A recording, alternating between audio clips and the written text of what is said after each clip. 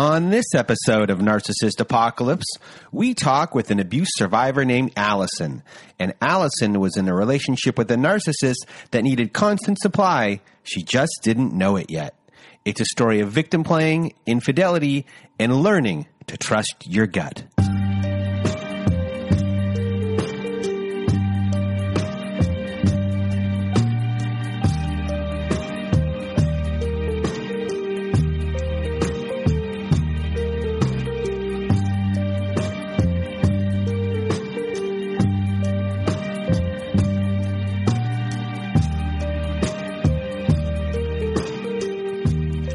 Welcome to Narcissist Apocalypse, a podcast that gives a voice to survivors of narcissist abuse.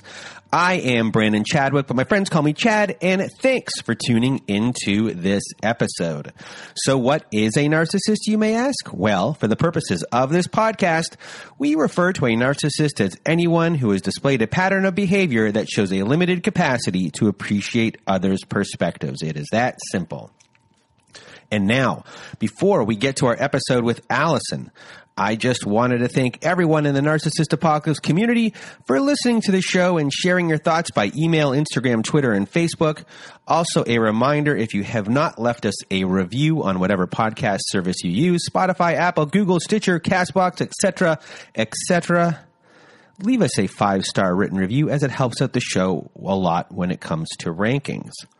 Now, if you have not been to our website recently, please do go there. If you want to be part of our show, go to our website at narcissistapocalypse.com and fill out the guest form, and we will go from where. But the quickest way to be part of our show is to also go to our website at narcissistapocalypse.com and to read a letter to your narcissist. And to be part of our Letters to Our Narcissist compilation episode, we have a voicemail recorder on our website to record. Go to narcissistapocalypse.com. It's on the right side of the page. It's always floating around and hard to miss. There's a button there that says send voicemail. Press it and away you'll go. We're accumulating these letters to have a volume 3 of that episode, so send in those voicemails. If you want me or my old pal Melissa to read your letter for you, just send it to narcissistapocalypse@gmail.com. Other things on our site. We're now offering high-conflict parenting courses that can be found at narcissistapocalypse.com/courses. Yes, we have now partnered with Online Parenting. And many of the courses we are offering were created by Bill Eddy.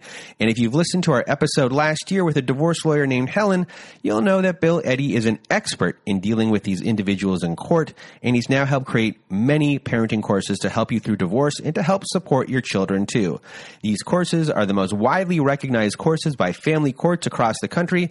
So if you want to support the show and are looking for guidance, please do go to narcissistapocalypse.com/courses. And what else do we have going on? We have another podcast called Narcissist Apocalypse Q&A, and it is now available for your listening pleasure. Our first 12 episodes have been released, and on the last one, we had Shireen Paykar. We had her on earlier this year on our other on this podcast. I'm now confusing things. We discussed parallel parenting and caring for your kids during and after your relationship with your narcissist. It was quite an informative episode. Also, if you are looking for a coach or a therapist like Shireen Paykar, if you're needing help with narcissistic abuse, we have a website called abusetherapy.org, and it has all of the people who are on our Q&A podcast and many, many more therapists and coaches. So if you want to help support the show, go to abusetherapy.org. But do you know what else helps support the show? Our Patreon. Yes, we started a Patreon. If you want to hear episodes that never made it to air, follow-up episodes with former guests, and much more, join our Patreon. We'll be releasing new content on there every week, so help support the show. Become a patron of our Patreon at patreon.com/narcissistapocalypse. Oh, we have more stuff. Yes, there is more. We also started an Instagram and YouTube channel and started making fun pop culture narcissist-based videos. And we've created a new episode this week of our Narcissists of the Internet series, where we discuss forum posts of narcissists, sociopaths, and psychopaths all over the internet. They're fun little videos, and if you want to have a good laugh, please do go check out our Instagram and YouTube channel. And you can find us on Instagram at Narcissist Apocalypse. And now, before I get out of your way, there are some weird tiny blip noises throughout this episode due to cell phone issues. I did my best to get as many of them out as possible. I did a lot of work, and still there are some in there. So hopefully it won't annoy you that much. But now it's time for me to get out of your way and my way. I don't even know what I'm saying anymore. Here is my conversation with Alyson. Welcome to Narcissist Apocalypse, everyone. With me today, I have Alyson. How are you? I'm good. Well, thank you for coming on the show today. You're going to be sharing your story of your relationship, and I'm going to get out of my way and your way. Flemily Lynn, the floor, Alyson, is now yours. Thank you.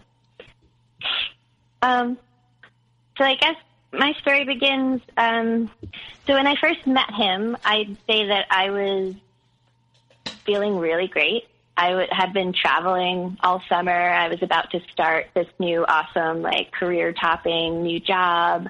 I was working on a really awesome documentary project that I was really excited about. And in general, I would say that I was just super excited about life. Life hasn't always been easy for me. But at this moment, I was feeling really good, and I was feeling like I had, that I was starting to go somewhere. And I met him at the end of this sort of awesome summer of traveling, right before I was about to go shoot some projects for this new business that I was creating, and we met at a wedding. And it was one of my best friend's wedding, and it was really fun, and we were just having a blast. And I knew that she had this friend that she had always told me about, that we would make a really great couple, but he was married in this sort of toxic marriage. She would always tell me about it, and just would say I just wish he could, get divorced, because you guys would be such a good couple. You both teach yoga, and you both love, mindfulness, and it just seemed like such a great match. And so I had sort of been prepped to meet him at this wedding, because he was freshly getting divorced, which probably was red flag number one. And so I was just sort of excited to finally meet this guy. And we just instantly clicked. But I was given a few warnings after the wedding. My friend whose wedding it was sort of, warned me that he was been drinking heavily.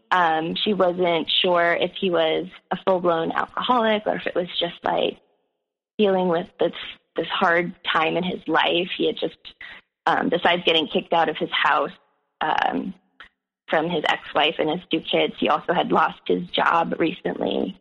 And I, of course, was just thanks for the warning. We just met. I don't think this is going to turn into anything serious. And basically, we met at this wedding, and then for the next 2 weeks, I was traveling. So it was kind of hi, nice to meet you. I'll be back in 2 weeks, and maybe we can hook up again. And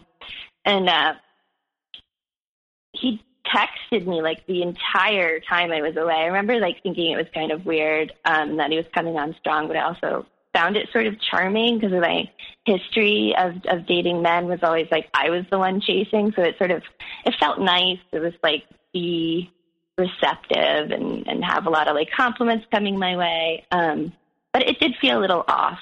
And then basically when I got back from this trip, I started this new full-time job, and I also started dating Phil. He started visiting me. We lived about 2 hours away from each other, and it was just constant contact, it felt like. He was immediately really a big part of my day-to-day, just getting texts and seeing him on the weekends. I was really excited. I was really excited because I had I would say I had just really shit luck in dating for the last 10 years, my entire time living in the city, and just had sort of kept having the same pattern of behavior like I would really like a guy, and then as soon as I showed any interest, they would just disappear. And like I was sort of in a, like I said, like in a place in my life where I was just like, whatever, I'm just gonna be happy and like do the things that I want to do. And I was, and like I was starting to like really pick up momentum. And I remember thinking like, this guy doesn't really like totally fit into my like vision of my future. Like he's divorced, he has 2 kids, but I was like, I'm not afraid of any of those things, you know, even though I realized down the road that it was quite triggering for me, being a child of divorce and also having had previous trauma from my childhood and all those things. I wasn't realizing that I was actually reacting to some of his parallels that showed up. But yeah, in the beginning, it was so exciting. I remember, you know, by like Thanksgiving, this is like 2 months in of dating, I was already, you know, telling a lot of my family members, like he came to that Thanksgiving. I remember like my sister-in-law loved him, and she had asked me previously like what it is that I liked about him, and I was like, oh, he's just really nice to me, you know. And it just, I mean, that's like the state of dating, I guess, where I was at, where like this guy is just nice to me, so you know, I found him charming. I mean, he is very charming.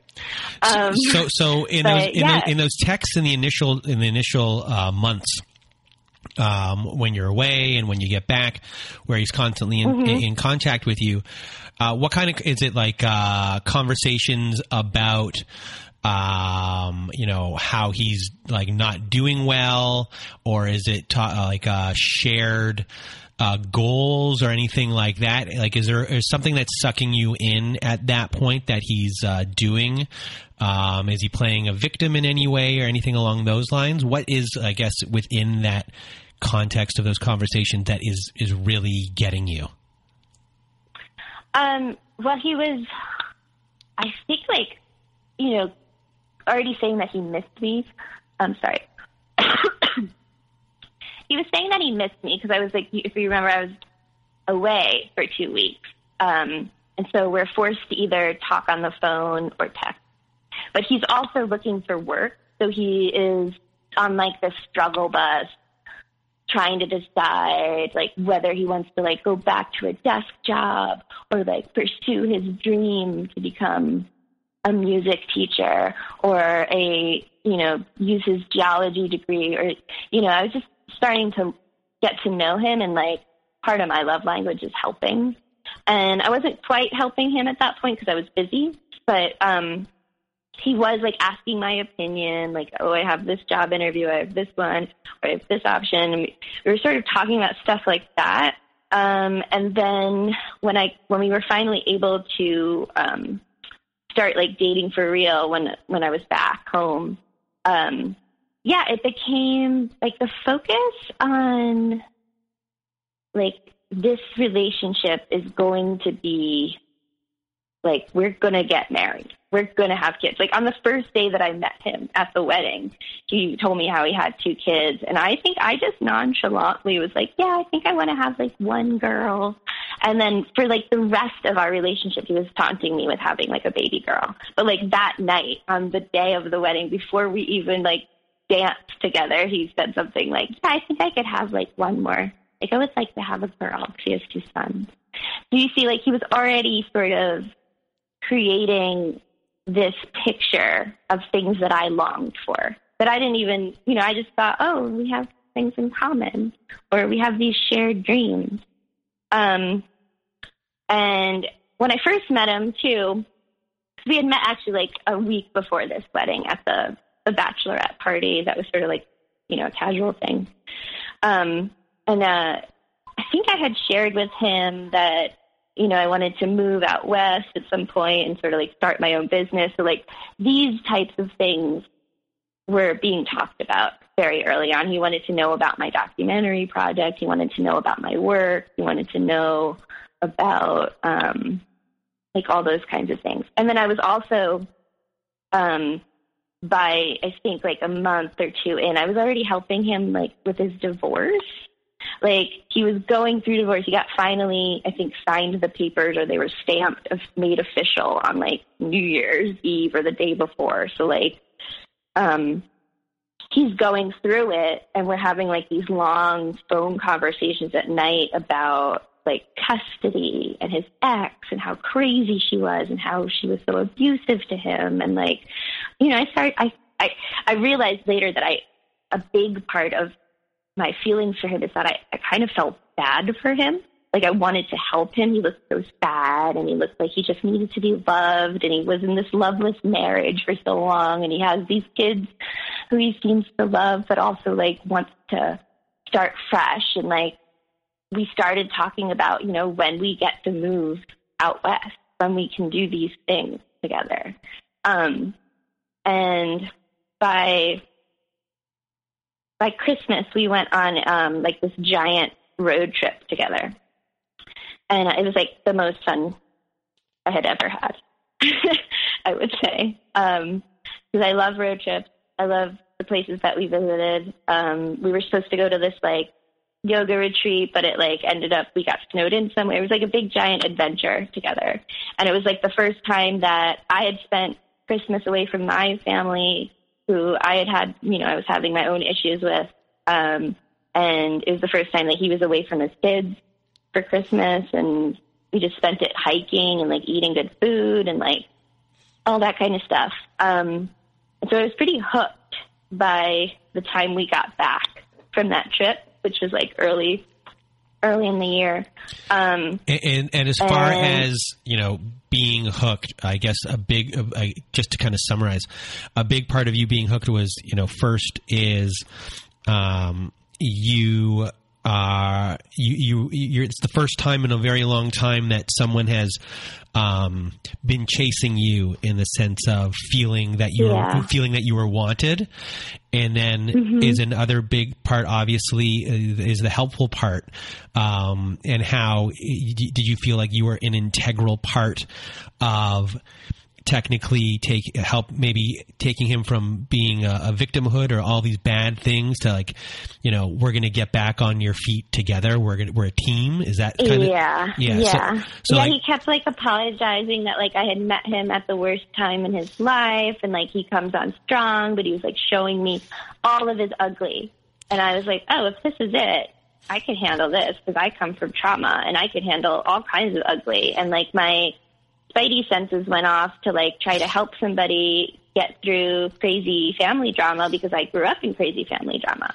And, like, I was like, oh, I know exactly what to do here, you know, not realizing that I was also getting, like, weirdly triggered by all, like, the divorce stuff. And he made me feel needed, you know, like, I think he would, it was constantly like, I miss you, I need you, I can't get off the phone.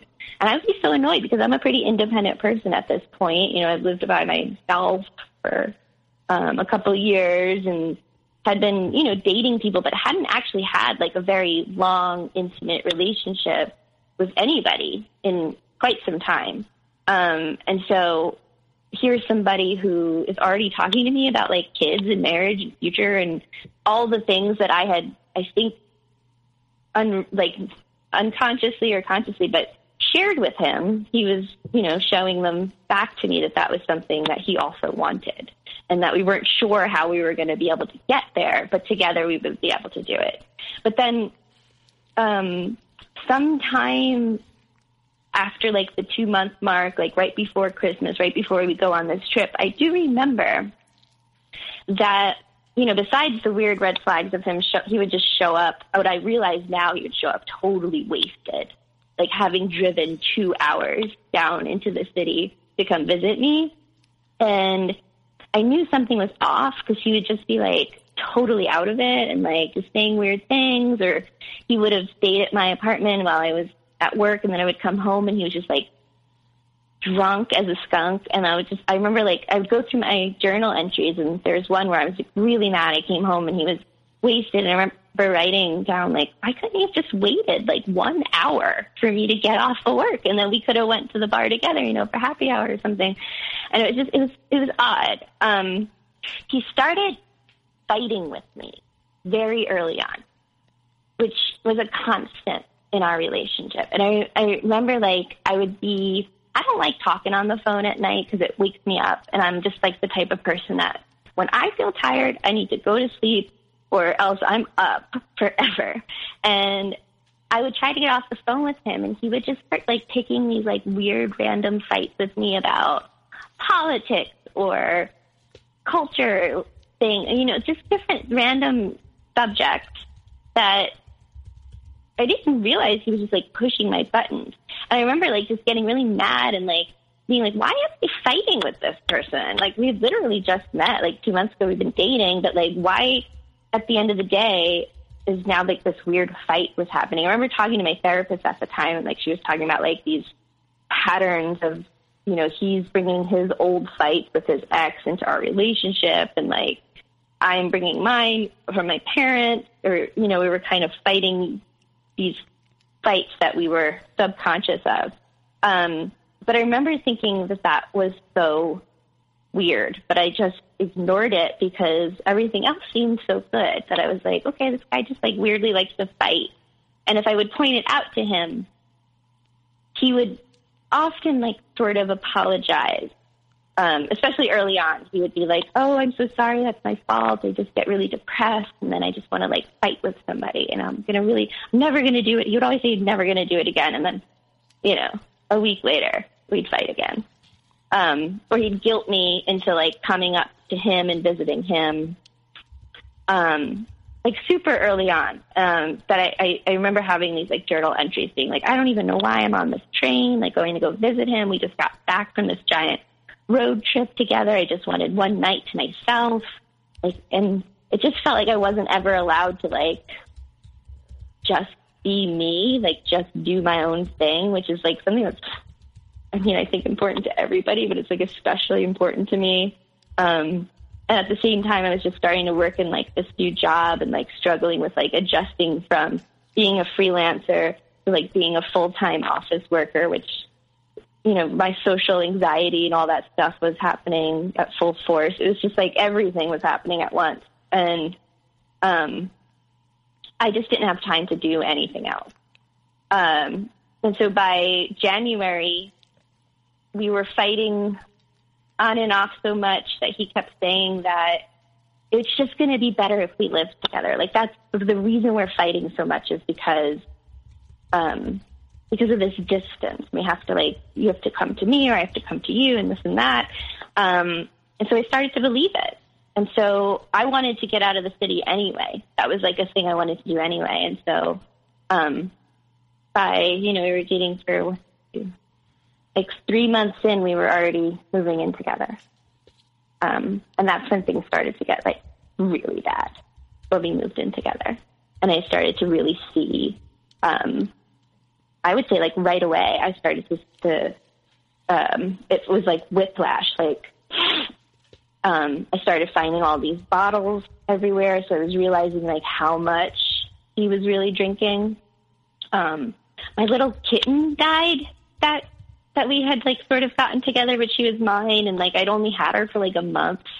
And when she died, I like totally crumbled. And I think one of the things, you know, when you're grieving, you grieve everything. But like one of the main things that really struck me, because I'm pretty self-aware, that I was crying over this animal that I'd only had for such a short amount of time, but she was sort of like my only friend, because we had moved up to like the woods and I was completely all by myself. Like, I was far away from my family. I was far away from my work.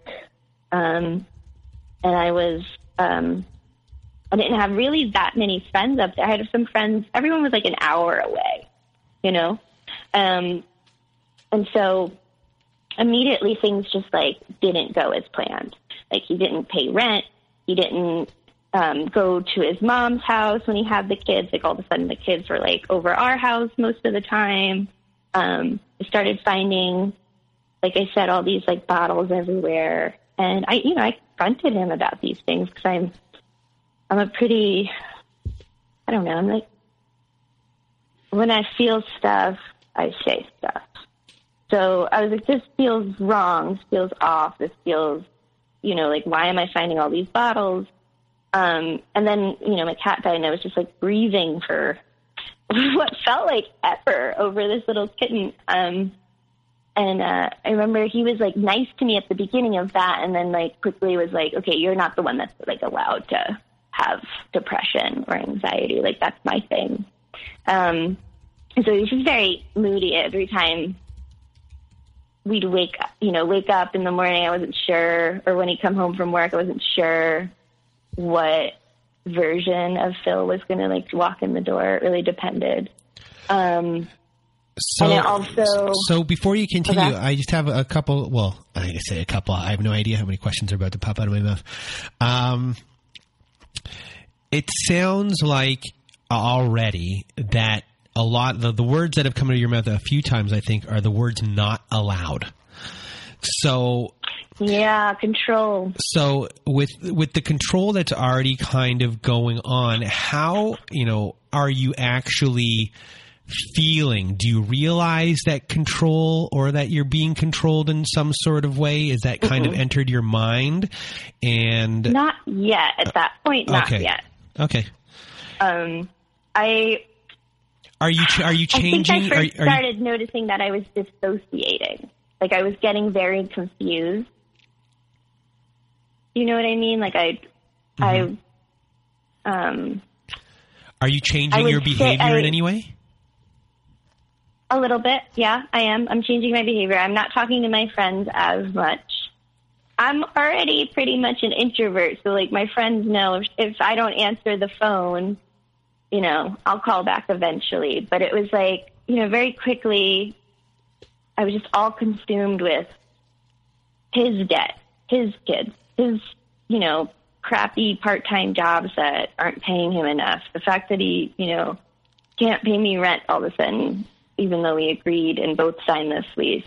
It's just like a lot that I was like, oh man, I thought I was going to like move upstate and like, just be living like a better, slower, easier, more relaxing life. And I think my sister came to visit, and she was the first one that was like, oh my God, you have a bald spot. And I developed like alopecia because we were fighting at that time. It seemed like we were fighting a lot about his ex-wife, like fighting about, they were constantly like fighting with each other over emails, over like the littlest, tiniest things. And so like, he would want my help with that until he didn't, until it wasn't my business.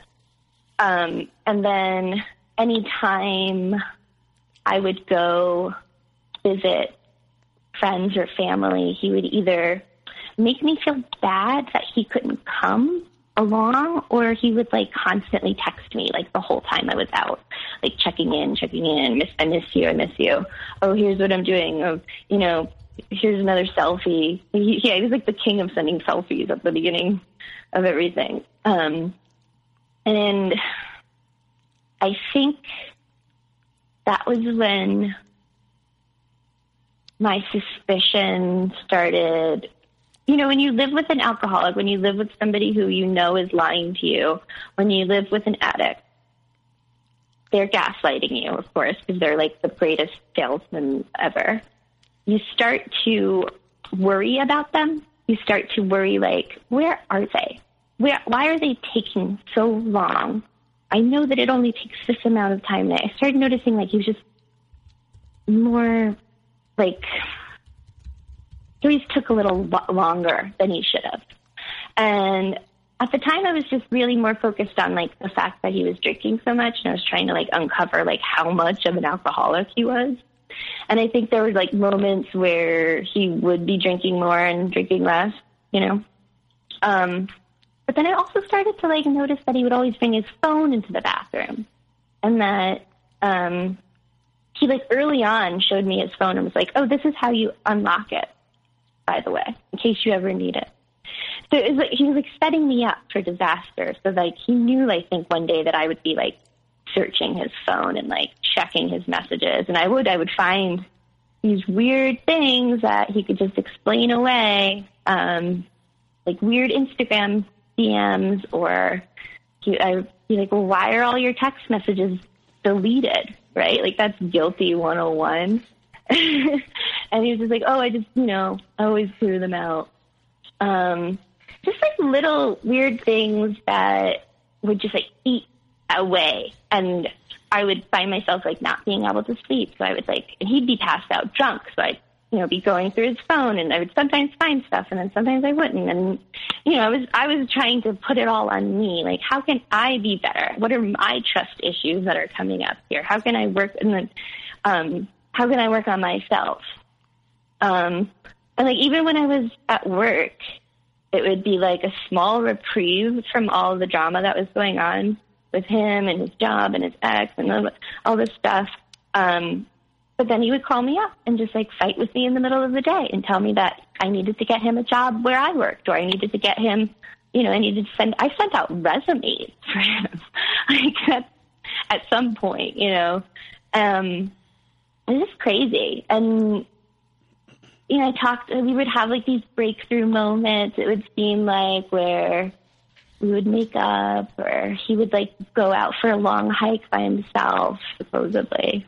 Now I don't believe anything now that I know the truth, but, and then he'd always be like apologetic, or, be a weekend with the kids and we'd be like sort of secretly fighting. And then he would show up with like, a bouquet of flowers and be like, truce, and then we would go have like a great weekend together. There was a lot of like fighting and making up.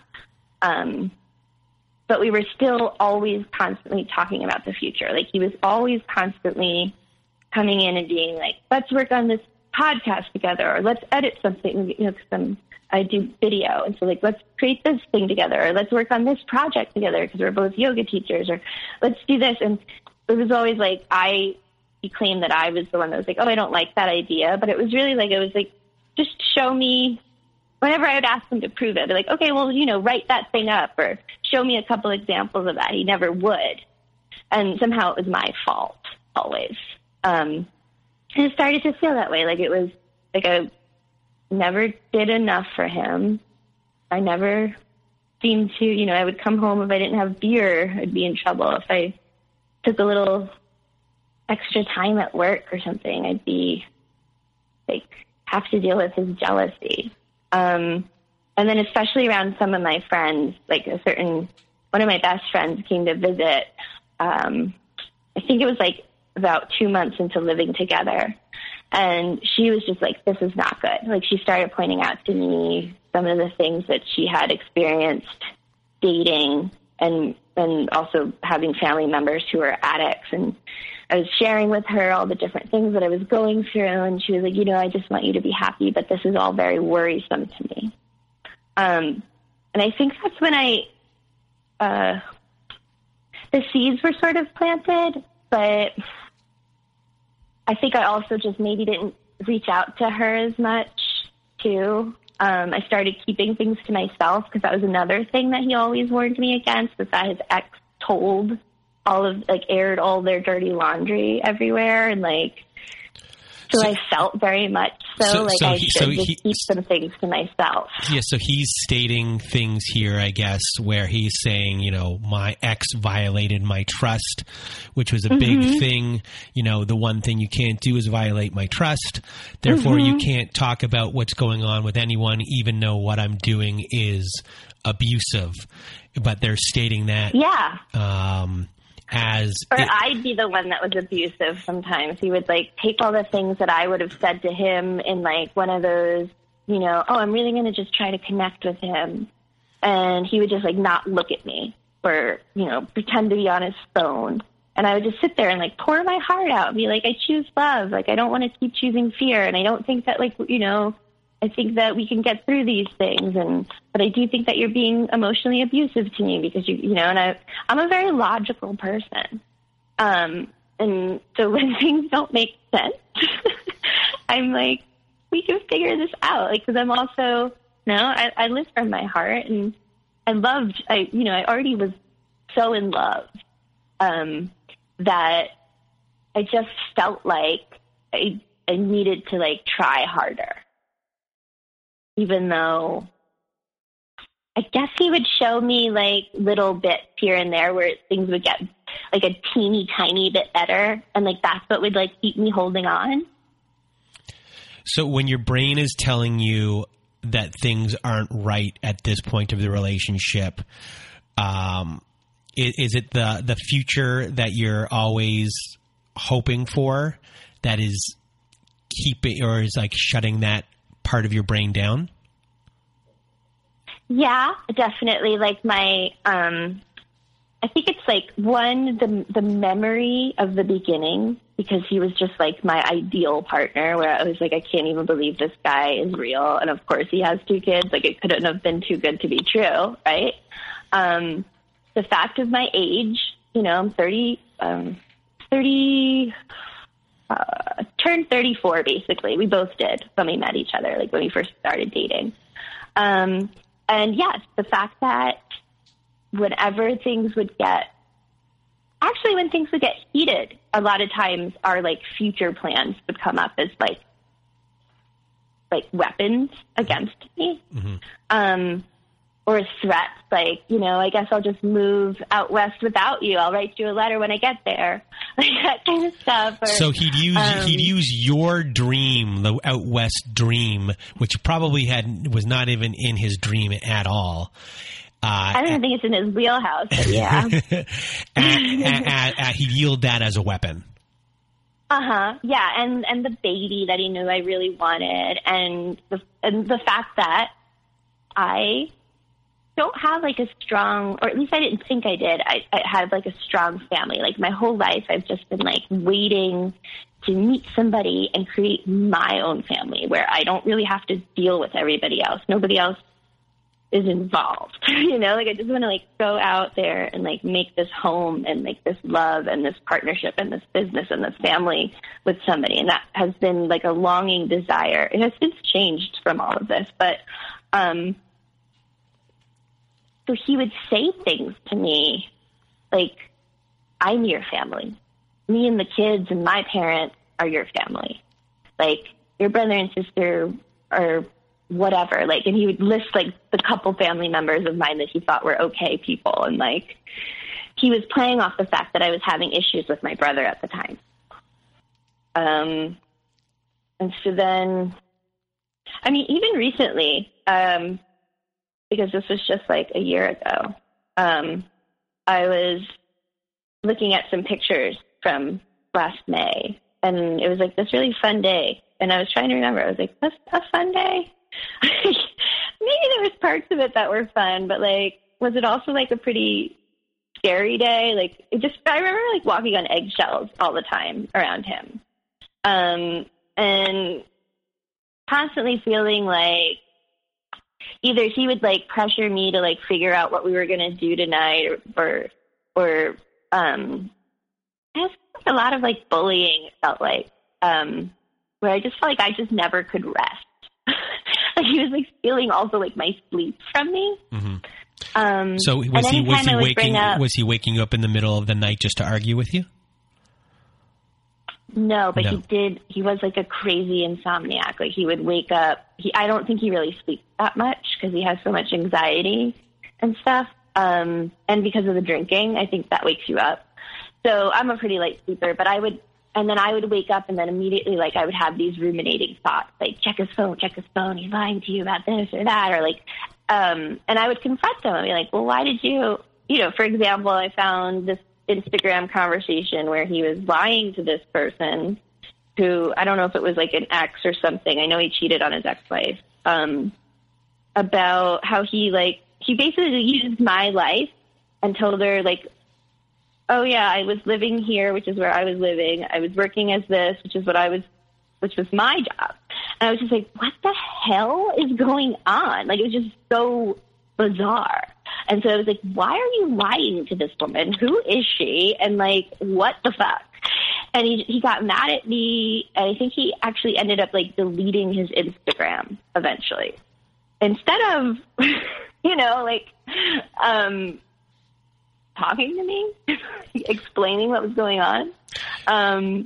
You know, and I started noticing different weird, you know, behaviors on social media and stuff like that. And then he like invited into the mix this like phone tracker where we could basically it's like Find My iPhone sort of, but like a separate app. And so it would like alert you if it's like, Phil arrived at his mom's house or he left work, and same for me.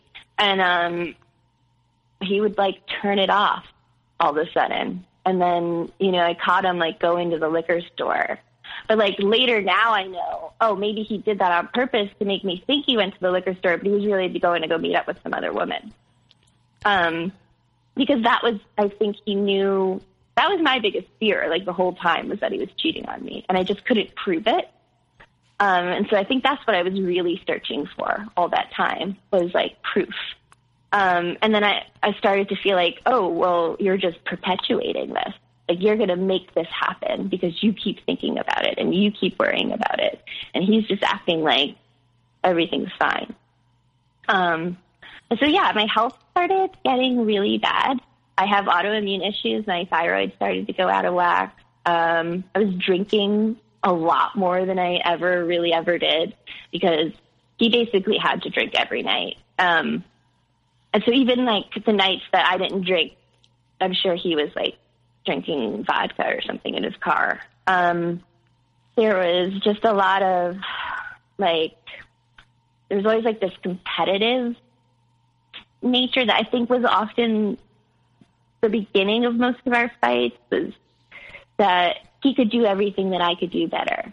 He could do anything that anybody could do better. He was so smart that he had all these degrees and he could be anything he wanted to be. But meanwhile, he's having such a hard time finding a job. He's having such a hard time paying off his bills. He's having such a hard time like being an adult, taking care of his children. But he could do everything. But no one's ever given him a chance. And I just lucked out because I have this career that I worked my ass off to get into. But no, that's just luck, right? Like, it was just a lot of like compare and contrast, and like what he would call a, I don't know if you have to edit this out, but he called it like a big dick contest that he said he would always have to have with his ex. Like, she was an egomaniac. She was a narcissist. I was like, learn later, like, he is. He's the narcissist. He's the egomaniac. He's the one that needs all the attention. And not just all the attention. You're doing your job. You're doing your work. You're doing your career, and you're working hard at it. Paying for everything, including and you're helping. For his kids. And you're helping him send out resumes. You're helping him do all the work that he should be doing. Right, but it was never good enough. Yeah.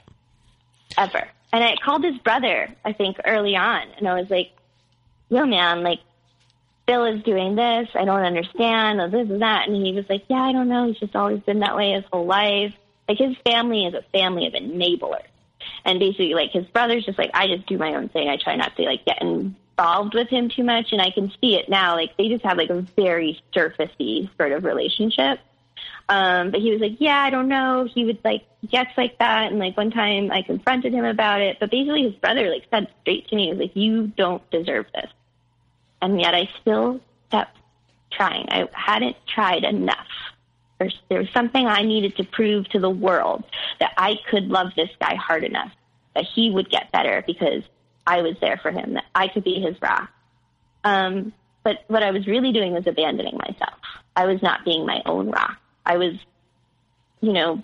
letting my health go, letting my stress level become so unbearable that like taking the commuter train back and forth to home would feel like purgatory, because I would either be blissfully maybe asleep or getting, annoying text messages from him being like, either like super hot and sexy, I miss you, or like, what are we doing tonight? Like, what are we going to do? Like, we got to do something. Like, he always needed to be doing something. And I personally, it's tiring. I know I'm sitting on a train, but it's, and that's a bit of my privilege talking, but it is exhausting to go back and forth like that every day, all day long, and be at a job and then constantly have this person like in your ear and in your head, like bothering you all day long, or just totally disappearing and now you're worried about him, He would do that a lot.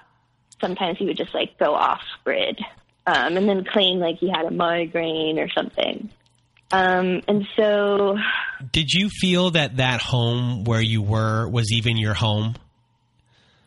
Well, that's what my friend pointed out to me. She was like, dude, I don't even see Alyson in this apartment. Like, your altar is crammed into like a weird corner in like the kids' room. You like, I see your stuff here, but I don't see you.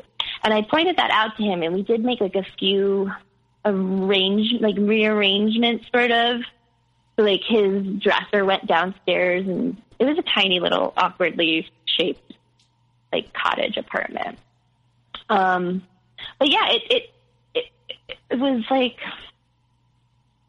no, it didn't feel like my home. I felt very disoriented a lot, where I would just be like, I know I live here, but where am I? You know, like, it was just very disassociation because of the constant gaslighting and knowing in your heart that this is happening, but being told the exact opposite. And then also being told that you're just overreacting, or you're acting crazy, or you're acting just like his ex, which would always drive me nuts. And by him saying that, was that a trigger for you to stop acting in the manner in which? No, I would get my anger started getting really bad, okay. Like super bad. Like I would start losing my shit like more easily. We would have like these like fights at night where I'm like so surprised that our neighbors didn't call the cops on us. Like, they were so loud. There was food fights, which were kind of funny, and like we always were able to like laugh at ourselves. And I think that was like part of the charm of it, was that I'm the type of person that, you know, I remember saying right before I met him, I was like, I need someone that I can fight with, but not toxic fighting. Not the kind of fighting we were doing. I need somebody that I can argue with, and they're not going to like faint like a flower and go away. And I think that was part of the charm for me too, is that we were able to have these like almost horrible fights and then be like, okay. But it was like we never processed anything. It was just like on to the next. Like, you know, after a giant fight, he'd be talking to me about starting a business the next day, you know. You'd sweep it under the rug. Looking at houses.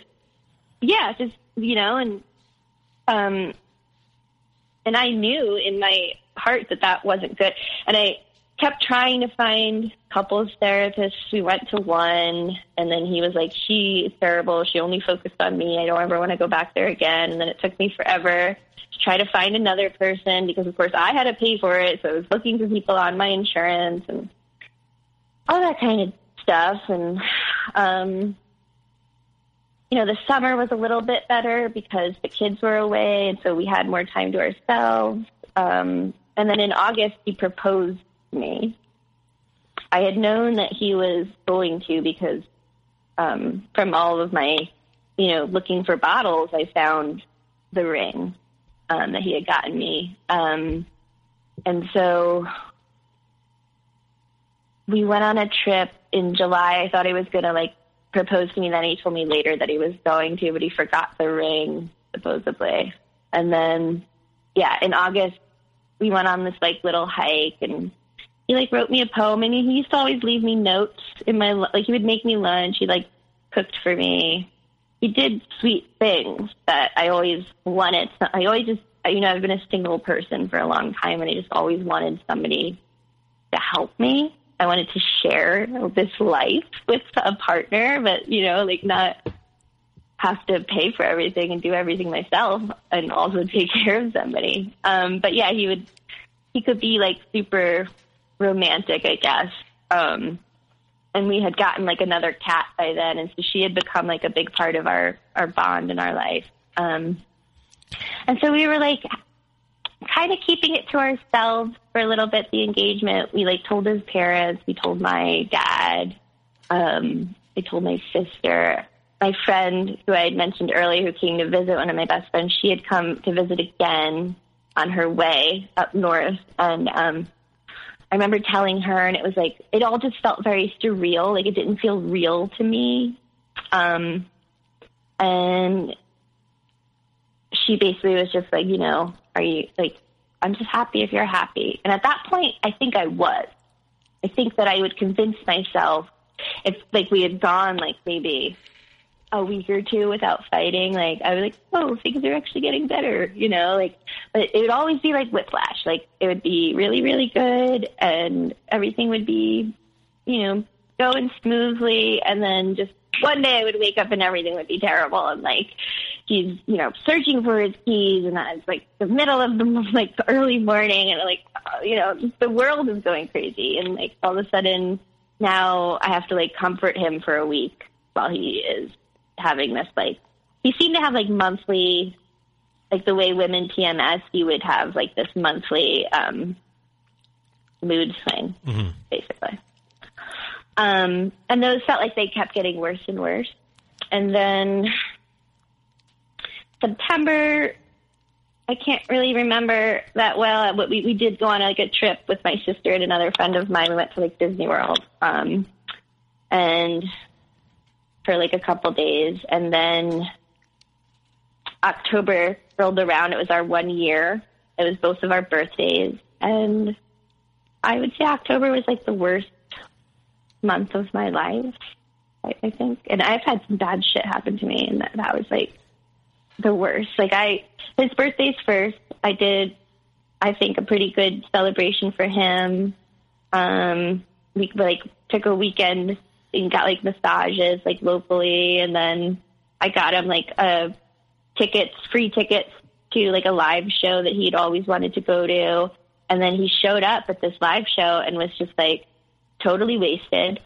It's also at the place that I work, so he's totally wasted. He's like in this dark space, and I was just like totally thrown off guard. Like I was like, oh God, this is all happening again. Like I thought we had worked on all this stuff. I thought he was like not drinking as much. I thought all this stuff, and it was just like, like I said, it would feel like literally somebody just was like dumped my boat over, you know, like where they were just like, haha, and like my whole world's upside down. And so then he was kind of nice to me on my birthday, and then that was like the only day he could really handle, I think, being nice in October. And then his parents have this like tradition on Halloween where, I don't know, the kids, due to custody, were supposed to go trick-or-treating at some point with the mom and then some point with him. And his parents always do like this pizza thing on Halloween. And he invited me to it, but I had declined because I, A, just didn't want to go. And B, the weekend prior, I had to call his mom because I had found 4 giant bottles of liquor. Like every time I would find these vodka bottles, it felt like they were growing in size. And I found 4 of them hidden in the children's bedroom of our apartment. And I just I needed help. I couldn't take it anymore. He was fighting with me. He was telling me that night that I found all the bottles that, just get in the car and come eat dinner because he was going to take the kids out for ramen. And I was like, no, like you're a liar, you know, all this stuff, like yelling at the top. I think I threw a bottle, really drama city, and just crying and crying and crying. And then, I think he finally came back home because he had the kids, but now his mom's been alerted, right? But she's, you know, classic enabler, so she's just sort of sad. She's not helpful. She's like, oh, no, you know, like, I hope he's not drunk driving those kids around. And I'm like, he's 100% drunk driving those kids around. Like, why are you in denial of all of this? And so then Halloween rolls around, and I come home to find him, like, totally passed out on the couch. And mind you, I left work early, so it's like 4 p.m. It's like light out, and it's the fall. So his alarm starts going off, I guess, to like wake him up from his nap. And I grab his phone to like turn the alarm off. And things were getting a little better up until this point, so I hadn't actually checked his phone in like a while. And it just opened up to sexy text from some other woman. And I just lost it.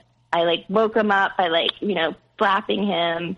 I like was like, what is this? Like we had this giant fight, and it was basically the straw that broke the camel's back for me. Like I finally, my intuition was right. He was cheating on me. I didn't know how for long or what. He tried to tell me it was like a porn site or something. We had this giant fight that night. he was telling me it was all my fault that he didn't get to see his kids that night because I didn't want to go to his mom's house. And I was like, no, you drove 45 minutes back home when you were working like next door to your mom's house. Like, you could have saw your kids today. You know, like, it was just like everything was always my fault. I broke down to him that night after he like got off for like, I don't know, a couple of hours. In the meantime, my best friend called me. She just sensed something was off, and she was like, I think you should pack a bag or two. And just prepare yourself. Like, just be ready in case you have to go. And I was like, okay. And I was just like, didn't really know what to do because it just felt like my whole world was crumbling. Like, this guy literally just proposed to me 2 months ago. And now I'm finding, you know, sexy text messages from some other woman. And so I think I basically said to him the next day after we had this giant fight, and like that night I broke down and was like, I feel like I'm turning into a bad person. Like, I feel like I'm not this type of person that fights. I'm not the type of person that looks through phones. I'm not the type of person who does any of the things that I've been doing.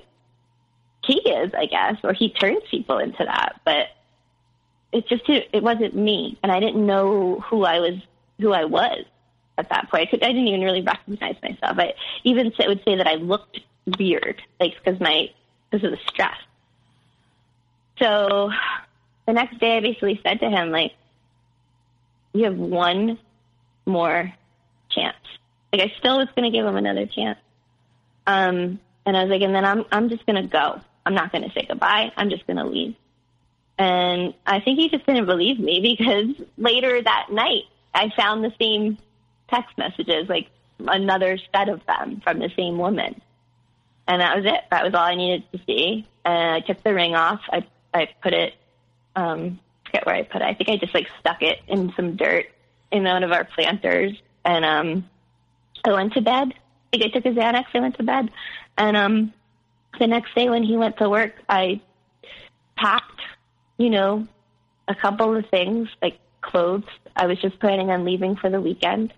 I went to go stay with a friend. Actually, it was the friend whose wedding we had met each other at. But I brought my cat.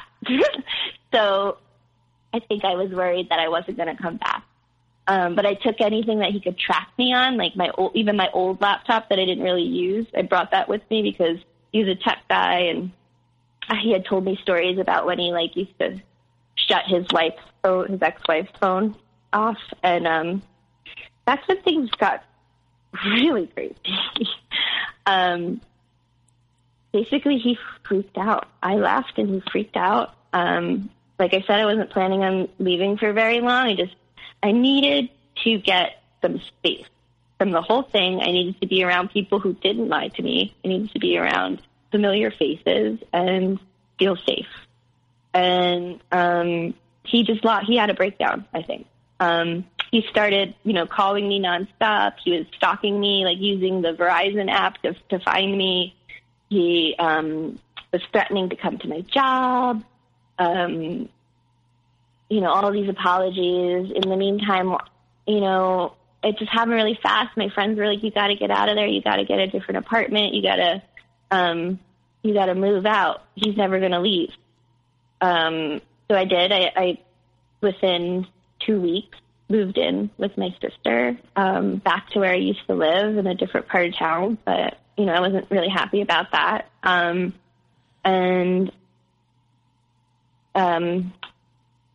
Got some movers and got out of there. I left a lot of stuff that was very scary. Like, I kept thinking he was going to show up the whole time, because he had been constantly calling me, constantly stalking me.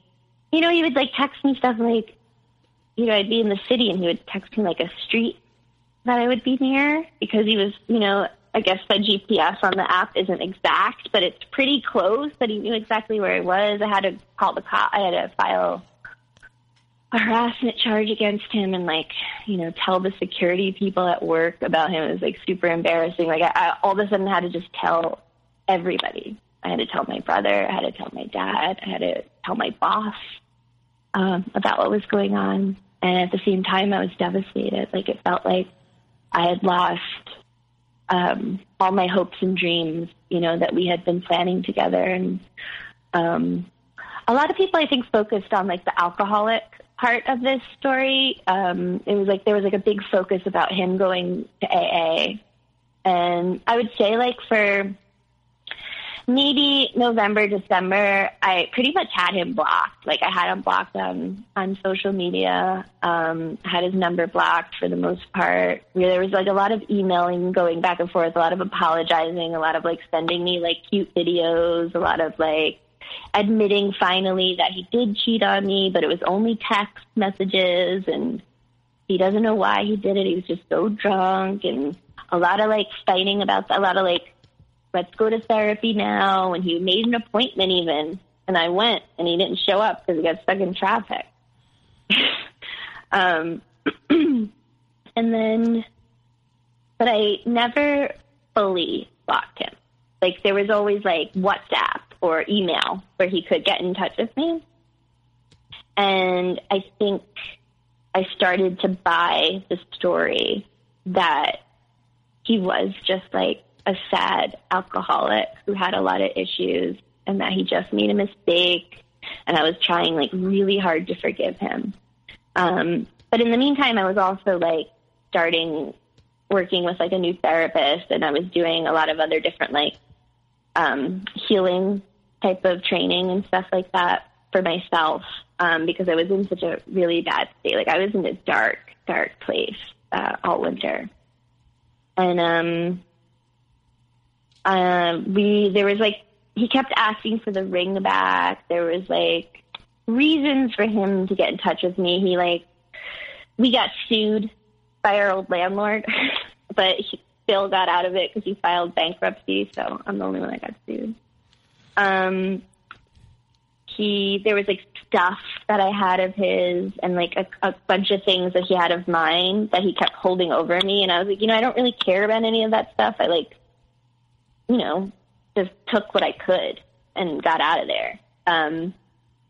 But eventually I crumbled, and we met up for New Year's Eve, and we spent that weekend together sort of cautiously.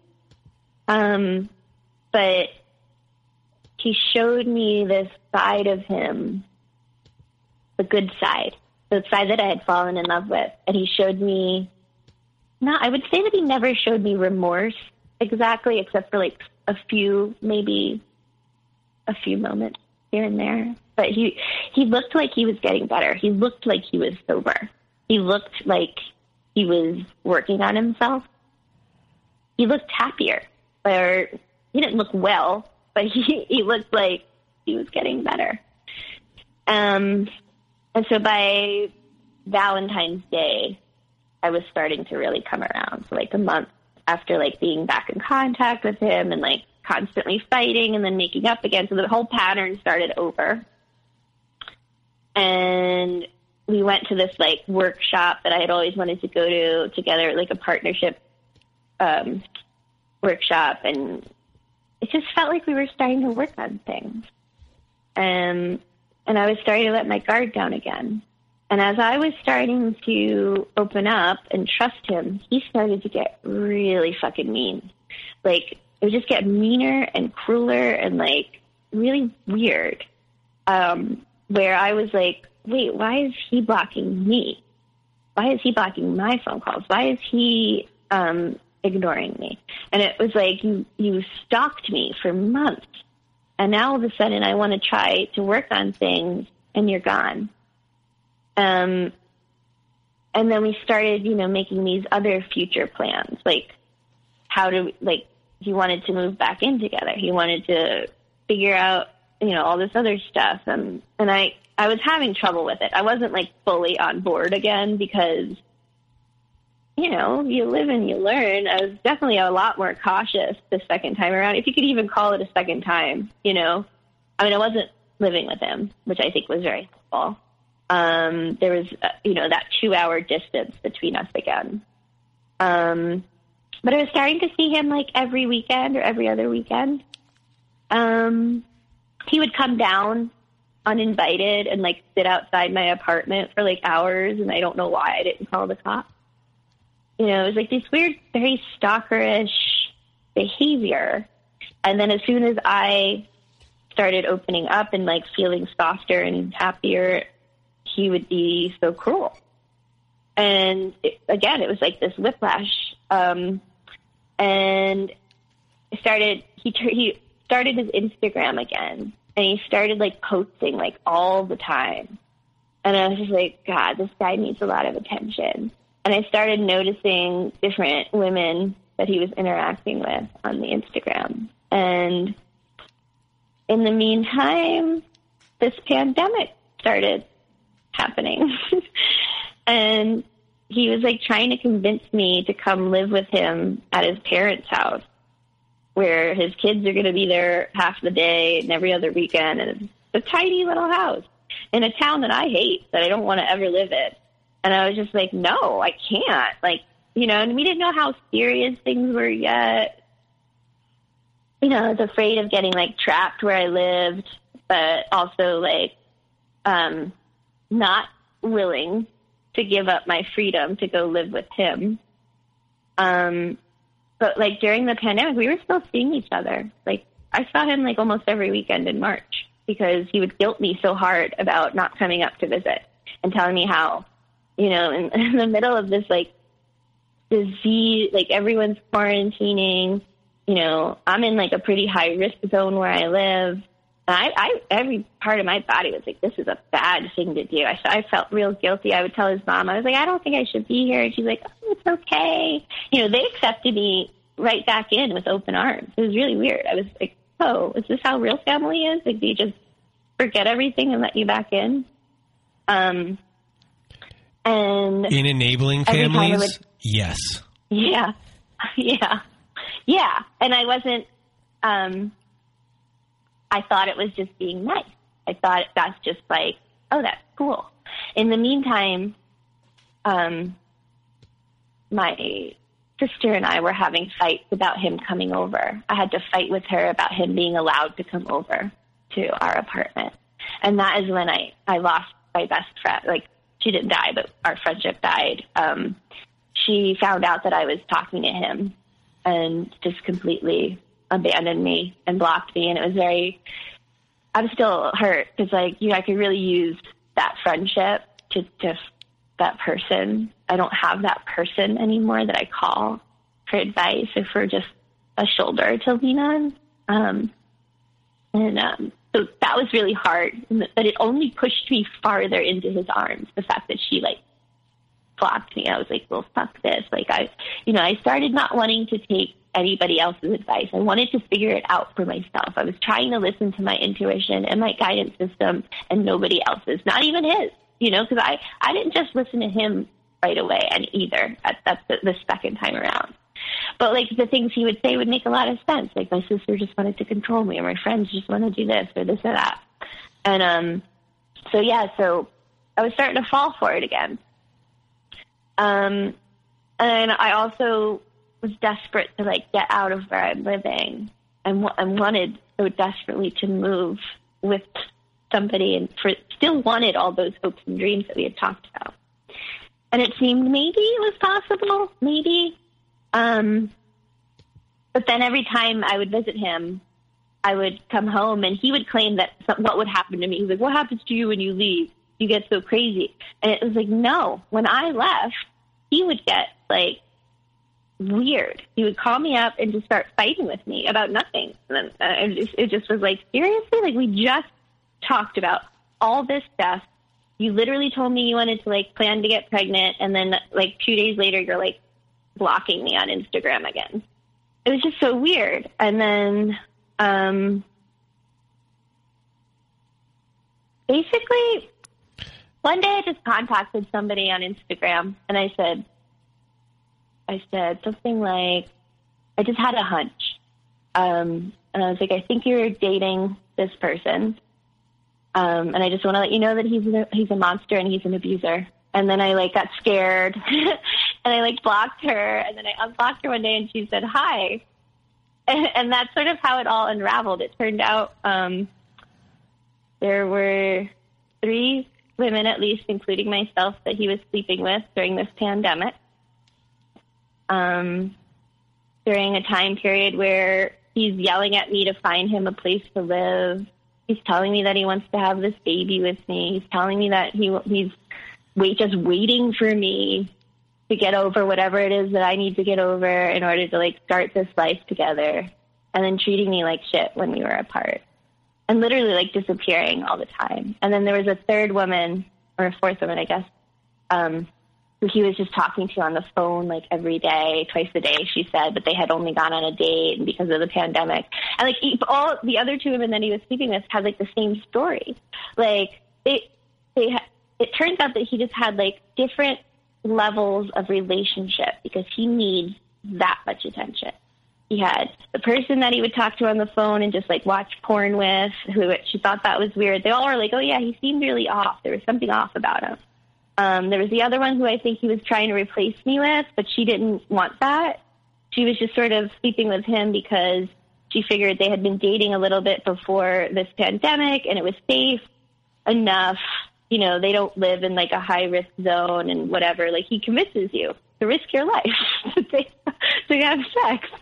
And then the other woman that he was sleeping with, they had just started seeing each other sometime in February, and had only slept together once, I think, but had hung out twice and, like, did mushrooms together or something. And actually, so I spoke to all of these different women, either through direct messages, or one of them I actually spoke to on the phone, which was, like, super helpful. She just told me all the truth, and, like, it was just crazy. Like, the stories that he would tell her were partial truth, but they were also, like, you know, he somehow is able to take, like, a little bit of the truth and then change it forever, however his needs need to be met.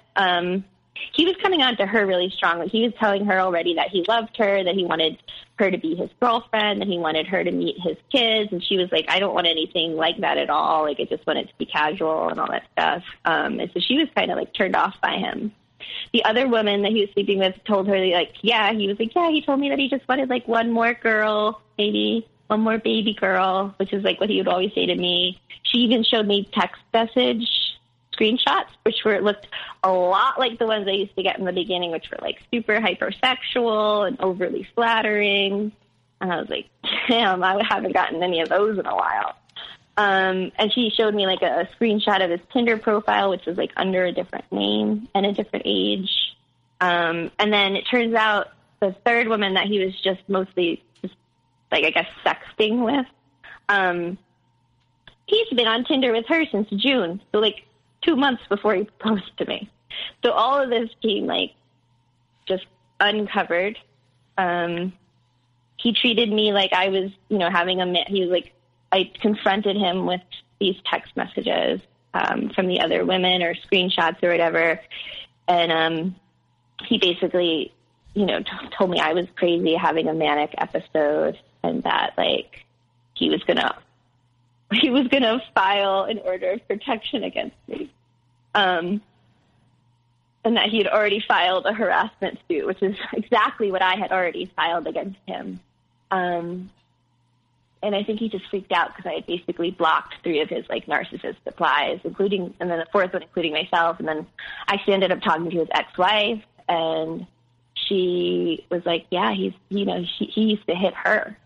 And she dealt with him for way longer, but she was like, yeah, I always thought I should reach out to you, and I'm sorry that I never did. But yeah, I kind of understand, like, the stuff between them was so crazy. Sorry, with anyone in these situations anyway, even if she reached out, you may have not, most people don't listen when they're under the spell. Yeah. So it wouldn't have helped. Yeah, there was a few women I reached out to who I know he was sleeping with or whatever with, who just didn't, you know, they were skeptical, and I was just, and, you know, it hurt my feelings because I guess part of it was revenge. Then, like, another part of it is, like, I don't want him to keep hurting women. Like, that is not okay. And, like, he is calculating. and he is a predator. And, you know, I don't know what all the other, he definitely fit, like, when I first left him, my friend was sending me all these narcissists, like, articles, and I was watching a lot of different YouTube videos with different psychiatrists, and, like, I was like, oh, yeah, he, like, totally fits the bill. But, like, I was just in denial about it. And so, yeah, if his ex had reached out to me, I would have been mean to her because he made me hate her. You know, like, that was part of the thing when we got together, was like, there was like a bonding over, I think it's called trauma bonding in general, but there was like a bonding over disliking her and like me helping him get back at her. Well, it was a victimhood. He made himself out to be the victim to this villain, and he painted a picture of a villain. So, and he did a really good job. Now, oh, he did a fantastic job, and I was ready to believe it because I had lived it. You know, I had lived it with my own parents. And now now I'm also in that story that's telling other people. And I've since stopped reaching out to different people on Instagram because I'm just, like, tired. So where are you in your healing? Because this is very, very, very fresh. Very fresh. But to be honest, like, for the last 5 months that we were sort of going back and forth, I was also working on all this stuff. I was working on that part of me that was so desperate for love that she would just ignore all these red flags. And so when it finally, the, like, truth came out about, like, a couple weeks ago, I guess it was, the last time I saw him was, like, Easter. So, it wasn't that long ago. But, you know, I went through all the things of grief again, of course. Meanwhile, you know, there's, like, this collective grief going on in the whole world. But I went through shock and disbelief and so much anger, so much. I tried not to go into my own victimhood because it's not helpful for me. But, like, you know, asking why. Why would somebody do this to me? Why would somebody tell me that they loved me and then treat me like they hated me? What did I do to deserve that? You know, like, I can easily go down that path, but I've been doing a lot of, like, inner parts work with my therapist, and I do a lot of other healing modalities. I've also started teaching classes again, which has been helpful for me to hold space for others. I wanted to hurt him real bad. And a lot of the other women, too, were, like, reaching out to me because, like, we're like, oh, we got to go get SPD tested. And, you know, I want to, like, you know, do something to his car. And they all live locally to him. And I was like, go for it. I can't. Like, I'm in danger if I do anything else to this guy. But I still was being tormented with that feeling until very recently. I was feeling like I really wanted revenge. But as cheesy as it sounds, I do know that the best revenge will be to, like, get better and to, like, live a happy and fulfilled life and to do all the dreams that were always my dreams. They were not his, to keep doing them and to make it out west and to start that business that was always mine, even though he tried to, like, steal all. I mean, he even went as far as to, like, register my businesses as DBAs and then threatened me with them at one point during this weird second round that we had together. But yeah, there was a point where you wonder, was any of it real? And I had to, like, eventually, right now I'm at the point where I was real. My love was real. My feelings were real. And that's really all that mattered. I'm trying desperately to not think about him anymore. I'm pretty much at the point where I'm not checking up on him. He's blocked on, like, everything now. And yeah, I'm just in, like, I am trying to move right now. And just get back to myself and to heal that part of me that just felt so desperate for love, you know? Mm-hmm. And I think, you know, there were parts maybe that were real and true, but I'll never know which ones were. And as far as what you want people to know before we end the show, sure. What the wisdom of what you've learned in this process, what would you say to others? I mean, my biggest takeaway is, like, trust yourself. Like, I thought I was having trust issues, and I was, and it was with myself. Like, now I know exactly how my intuition feels in my body. It feels like something is off. I know exactly, you know, all those women were like, how did you know? And I was just like, I know. You just know. And so, like, I just want people to know that, like, A, it's not your fault. Gaslighting is very difficult to work with and to work around. And that you need to, like, trust your instincts. And sometimes you need to keep going until you decide that it's time to stop. That's what it was for me. Well, Alyson, I want to thank you for being on the show and sharing your story to help others. And, I hope your healing process continues and you make it out to, I guess would be California, out west, somewhere out there. And that you do live your life for you, and you're on the road there. And based upon listening to you today, I feel pretty confident that you're going to get there quicker than you might think. You know the path you need to go down, and it sounds like you know exactly that you're going to. Not that exactly. It sounds like you're going to get there. And you're taking your power back. So it sounds that you're on your way. So I just want to thank you for being here and sharing your story with everyone. Thank you. You're welcome. Yeah. Sorry, continue. Oh, no, I was just saying thank you for letting me to share my story. It's important to me to just, if that helps anybody feel less alone, then that was worth it to share it. And I'll never let anybody treat me like that again. That's simple as that. Well, thank you. And for everyone else out there who is listening, I hope you have a good night.